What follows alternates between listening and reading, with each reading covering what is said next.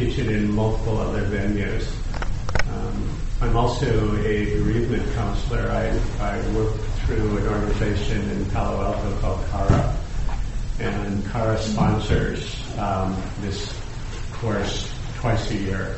So I'm in the middle of teaching it to a fairly large group at CARA right now as well. So. And I think for many of us at this particular moment in time, as we look at many of the challenges in the world around us, our ability to cultivate compassion seems like such an important response. And heart skill for us all to be developing. And to be able to go with an open heart and equanimity into many of the areas of pain that we become more and more aware of every day. I'm blushing. Well, I personally have experienced Robert's teaching and know that we're in for something really special tonight. I will be here if anyone has any questions or any needs that I can be of assistance with. That's my chance to practice practical compassion. Okay? Thank you. Thank you, Leslie. So, according to the schedule here, we do a little sitting meditation for about 25 or 30 minutes. And is anyone here tonight absolutely new to meditation? You? A little bit? Okay. All right. So I was asked if I would lead to do a bit of a guided meditation, and I'm very happy to do that. If you have your own way of meditating, just lock your ears and do your own thing. And otherwise, I'm going to lead a little bit of a meditation on developing a compassionate image that you can use in a compassion practice. So I thought that that might be a nice way to start. I'm going to ask you all to get comfortable in your seat or on your cushion.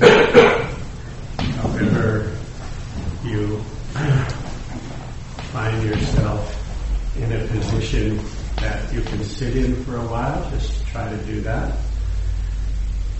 And you might begin by doing a few shoulder rolls, a few neck rolls, just to sort of let yourself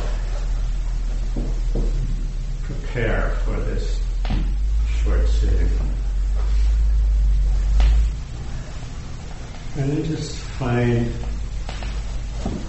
a position that you can sit upright and be alert, balanced, but comfortable, not stiff. And I want to say, just relax. Just relax. There's nothing special happening. I'll guide you through this. And it could be like hearing a bedtime story. Imagine that you're a child hearing a story. And this is a beautiful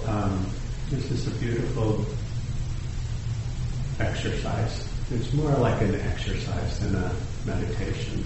So let's give it a whirl and see how it goes. So when you're ready, I'm going to invite you to close your eyes if you're comfortable doing so. Otherwise, have a soft gaze downwards on the floor. And this meditation is called the compassion image or compassionate image.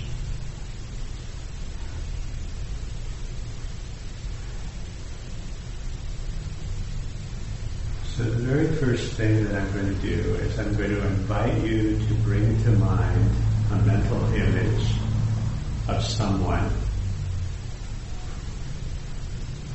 or someplace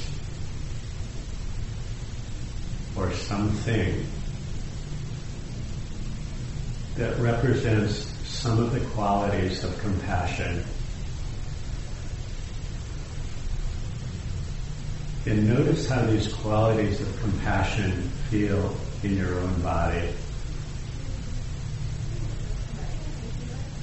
So as an example, one of these qualities is spaciousness or acceptance.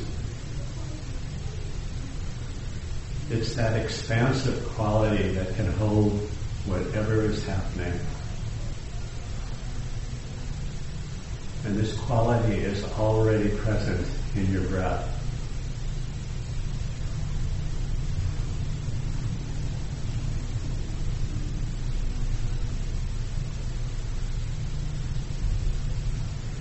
So take a few moments to see if you can connect with that physical quality. Notice the natural expansion of breathing in.